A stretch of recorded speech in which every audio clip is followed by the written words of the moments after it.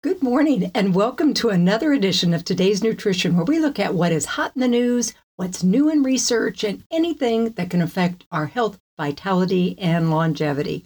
Everybody that knows me knows I'm an avid exerciser. And here's why. What else can you do that's going to keep your brain healthy, is good for your heart, good for your immune system, good for stress reduction, good for weight loss, doesn't cost anything except a good pair of shoes, nothing. Whereas diet is number one, exercise is going to be a close number two for your health, vitality, and longevity. And although I love supplements, vitamins, and I take the best every day, there's only going to be a supplement to your good diet and lifestyle. You really have to pay attention to the basics and movement. Just moving can make a world of difference in your health. And that's why I always want to give you things that are doable, actionable ways for you to stay as healthy as possible. We'll start with what exercise does for us, and then I'm going to tell you how much and what type of exercise, and finally, how to get started when you aren't doing anything, perhaps. Yes, because exercise rocks. In fact, my clients know that I put together a list of over 31 things that exercise does for you with just a little moving. Of course, you got to get your doctor's approval and start by just moving a little. Anything is great. I'm going to give you tiny little atomic tips on how to get moving later. But first, I want to give you some really interesting new research on exercise. Of course, now research is coming on with COVID and exercise. And research has found that exercise is even a great tool against severe COVID. You know, this virus is everywhere. If you haven't had COVID yet, you probably will. We've all been exposed to it. No matter how hard we try to avoid it, we can't. Wearing a mask is really just like putting up a chain link fence to keep out mosquitoes. This virus is teeny tiny and it wants to have hosts. The trick is to be a poor host.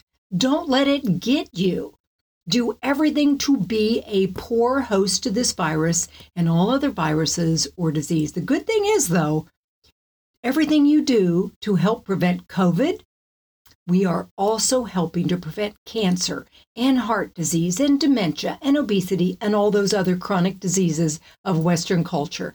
We need to eat better, be optimal in certain nutrients like D and zinc and C, take other precautions. But now we're finding out that the vaccine doesn't necessarily prevent you from getting COVID. It may decrease a severe reaction, but so do a lot of other things like exercise. I'm going to give you the research in a bit, but first, we know that who is at risk for severe reactions to COVID? Older people, and we can't do anything about that. But the risks include cardiovascular disease, type 2 diabetes, obesity, which is a BMI of over 30. In fact, without any other disease, if you have a BMI of over 40, you are a significantly higher risk of death from COVID compared to a BMI of 24, which is normal weight. Find what your BMI is and, see where you land because you got to do something about it. Here's a couple examples. If you're 5'11 and around 215 pounds, that puts you at a BMI of 30. That is obese. That is the category of obesity. If you can get down to 175, you have totally reduced your risk. And if you're 5'5", that's the difference between 145 pounds and 180 pounds. Excess weight is something you should not ignore. We really need to tackle this one head on. And now I'm going to tell you something that is crazy disturbing. The U.S. has the highest rate of obesity compared to any other country in the world. The Midwest has about a 34% rate, or that's about 1 in 3.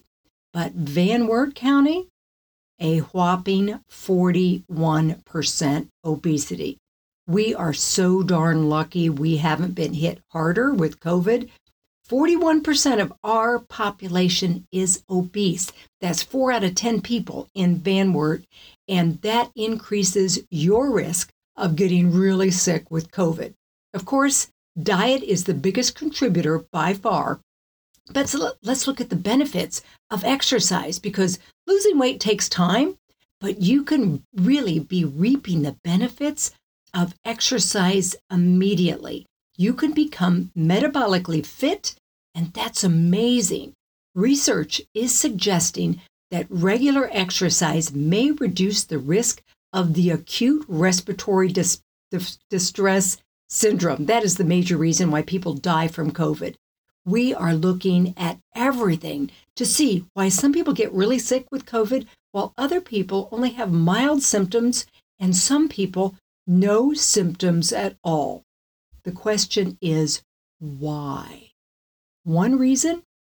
Exercise, it turns out.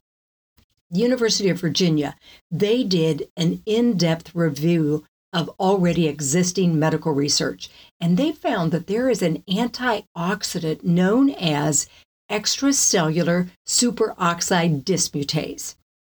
And when you exercise, you produce a lot of it.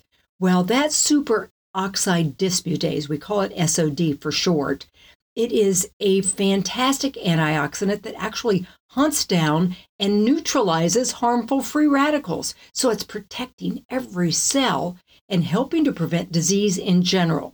And when you exercise, it turns out you're making a form of SOD that even in a single session of exercise, it's going to produce a lot of this antioxidant. So regular exercise has far more benefits than we ever knew. Other research finds that people testing positive for COVID who exercise regularly before they got sick were the least likely to be hospitalized regardless of BMI. They're metabolically fit, even if they are obese. If they regularly exercise, like vigorously walking as opposed to slow walking, that's where you get the maximum benefits. So we need to get a little glow going. So walk like you're late for a meeting and you're going to get the best benefits. So diet and exercise to prevent problems with this pandemic is yet another reason to take really good care of yourself. It's not accidental. And there's more. Now we're going to talk about chronic disease and exercise. So if you don't know it by now, let me tell you that all of the common chronic problems that overload our overexpensive healthcare system are preventable. Preventable, according to the CDC, and lack of exercise is a major cause of this. In fact, heart disease and cancer, both considered chronic diseases, account for nearly half of all deaths in the United States in 2010. Inactivity, sitting is the new smoking, it leads to what we now refer to as toxic fat, that spare tire, the abdominal fat, the visceral fat that's dangerous when it comes to disease risk. It crowds the organs, and the abdominal fat is what's associated with the following: heart disease and all those markers, including high blood pressure and high cholesterol, type 2 diabetes and insulin resistance, that we've done whole shows on insulin resistance and everything that causes, including infertility in women, cancer, depression and anxiety, neurodegenerative diseases, including Alzheimer's and other dementia types, obesity, asthma, joint pain and arthritis, renal failure, blood clots, impairment of mobility, and shortening of what now we call the health span. And of course, that all leads to the last one, increased healthcare costs. I know what I have paid on my healthcare in the last 50 years, now that I'm on Social Security. I mean, I haven't had a single outright payment for, 34 years. Okay, so 2017, a report published in the American Physiology Society says a sedentary lifestyle has been linked to health problems, including reduced gray matter in the brain. Boy, nobody wants that. Increased depression and anxiety, loss of strength and mobility, impaired immune function, and worsened heart health. That all is from a sedentary lifestyle. So if there's no other reason to get yourself a good pair of tennies, that's going to do it. So even if you don't see dramatic weight loss, if you become metabolically fit by getting rid of that abdominal fat and walking quickly, I mean, that's all you have to do. Time and time again, I have seen people who carried a little extra weight to be metabolically fit and hormonally healthy. Exercise eventually is going to help take the weight off, but you get improvements quickly and in a lot of other areas. Immediately, things that are improved with exercise includes it gets your blood going, gets your circulation to bring more oxygen to the cells. It improves your mood and attention. With all that blood swirling around, some of it is sure going to go to your brain. And that is such a good thing. It gets your brain cells fired up, keeps you more energized and alert, while protecting the brain against inflammation that can lead to dementia, depression, and other things. Also, exercise is going to give you more energy. You know, when you get home after a long, stressful day at work, the last thing you want to do is exercise. But when you do, you're going to feel great, energized, better all the way around because exercise releases happy hormones, those neurotransmitters like endorphins and serotonin, dopamine, gives you that post-workout stress relief and a little workout high that we now are calling the endocannabinoids. In a 2015 report, the Academy of Medical Royal Colleges, which is a consortium of 21 medical institutions in the UK and Ireland, called exercise, quote, a miracle cure. That's what they said. So for the heart, it reduces high blood pressure. It helps get you good HDL cholesterol. It defends against diabetes. It helps prevent musculoskeletal diseases like arthritis and osteoporosis. You know, you'd think exercise puts extra weight on your joints. Conventional thinking would have you lead you to think that it's going to give you more joint diseases, not less. However, it's stimulating joint repair at the same time. So it actually increases strength and flexibility and increases your mobility range and reduces pain. So you are making more cartilage when you exercise. And also, it's going to increase your stability so you're not going to be so apt to fall and have injuries. And of course, you know, I don't want to beat this with a stick, but boosting brain health, one of the best ways that exercise helps us is improves brain health, has a chain reaction in the whole body. You know, the brain, when you're exercising, the brain triggers signals of inflammation. And that is going to be at the root of all diseases that we are talking about here. So exercise is going to stimulate chemicals in the brain that affect the growth of brain cells. It's going to help your memory. And when you exercise, you're going to get more of those chemicals. That's why we call it Miracle-Gro fertilizer for the brain. But also, regular exercise improves the integrity of the white matter as well as the gray matter. So that's, among other things, is going to give you higher cognitive performance. It's also going to decrease several forms of cancer. National Cancer Institute pooled a bunch of data from 1.5 million people in the United States and Europe, and they found increased physical activity was found to lower the risk of 13 different types of cancer. Oh my gosh. So it improves your mood and helps appetite, aids with sleep, supports a better immune system, everything. I mean, the list goes on and on. So how much exercise do you need? Well, now you know how and why exercise increases severity. So now how much do we need to do? First of all, let me say anything is good. I don't care if you just do armchair exercises or do a few leg lifts during a TV commercial. Anything to do to get you just started. When I first went back to exercise, I just did 5 minutes whenever I put a load of laundry in. I got on the treadmill, and for 5 minutes, I did it. Every time I put a load in, I did 5 minutes. Pretty soon, I felt like doing more. Now that's where it starts. Anything counts. You don't need to do a crazy amount of exercise. In fact, doing 5 minutes frequently throughout the day is better for you than doing an hour at the gym and then sitting the rest of the day. American Heart Association is recommending 150 minutes total a week, and that's believed to reduce the risk of heart disease and stroke. Children need to be exercising an hour every day. You would be amazed how little exercise kids are getting these days. So aerobic recommendations are anything that's going to get you breathing harder and your heart works faster.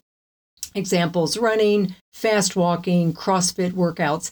And I'm a big fan of the HIIT workout, the high intensity interval training. Oh boy, it gives you the same benefits of things that take a heck of a lot longer in a much shorter time. The app I recommend all my clients to get started with is 7. It's a big orange 7. Download it, and it just takes 7 minutes. Modify, but oh, it is terrific. So find what you like. Start there. If you don't know, get on YouTube and check some things out. If you enjoy swimming, swim. If you've got a dog, take your dog for a brisk walk after dinner. Then we want to have strength training, weight training, super slow training is my favorite, or yoga. They provide muscle strengthening activities. You got to do that a couple times a week. Right now, I love the super slow weight training. Bang for your buck. And I'm all for getting the maximum amount of effect in the shortest amount of time, and that's the super slow. So if you want to reduce your risk for a bad viral infection, if you want to prevent heart disease, diabetes, obesity, dementia, depression, arthritis, reduce your inflammation, reduce blood pressure, protect your brain cells, protect by reducing visceral fat and weight gain and improving insulin sensitivity, you need to start exercising. So here are some things to help you get started. You can first just start walking in place. Set a timer and go. Maybe every day before your day starts. That's a little bit to get you going. Or maybe just do some leg lifts when you're watching TV. Or maybe just do some push-ups on the kitchen counter when you're letting the water boil for dinner. Or just start by doing something every day.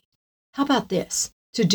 I do a plank and then just add 1 second every day. I love a good old plank.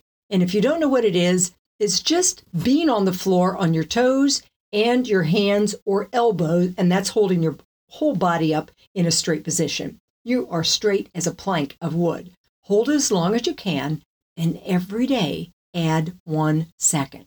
When I start doing my plank challenge, I put my yoga mat out in the bedroom corner, and before I got in bed, I had to plank. It's a great reminder just to see the mat there, and I just had to plank. Nothing big, and then every day add 1 second. And the benefits, tremendous. Try it. You're going to see your back's going to get stronger, your core, your abs, your shoulders, your legs, everything gets stronger. Just a plank and 1 extra second every day. Try it. Let me know. And then I like to keep track on the kitchen counter. If I'm trying to start a new goal, I'll get a highlighter and give myself a big star every time I do that new activity. It's surprising how something as little as this can be so encouraging. Give yourself a 30-day challenge and do something you consider exercise every day. I really think the hardest thing is just to put your shoes on. I had a client once that just put her shoes out where she could see them. Made all the difference. So thanks for listening to another edition of Today's Nutrition. I hope you learned something that will encourage you or someone you love to do something healthier every day. You can listen to this again or any of my shows on my website, debford.com, or any place you listen to podcasts. So have a great day. Get moving just a little bit more today. Maybe give yourself a 30-day challenge to take better care of your body. Only you can.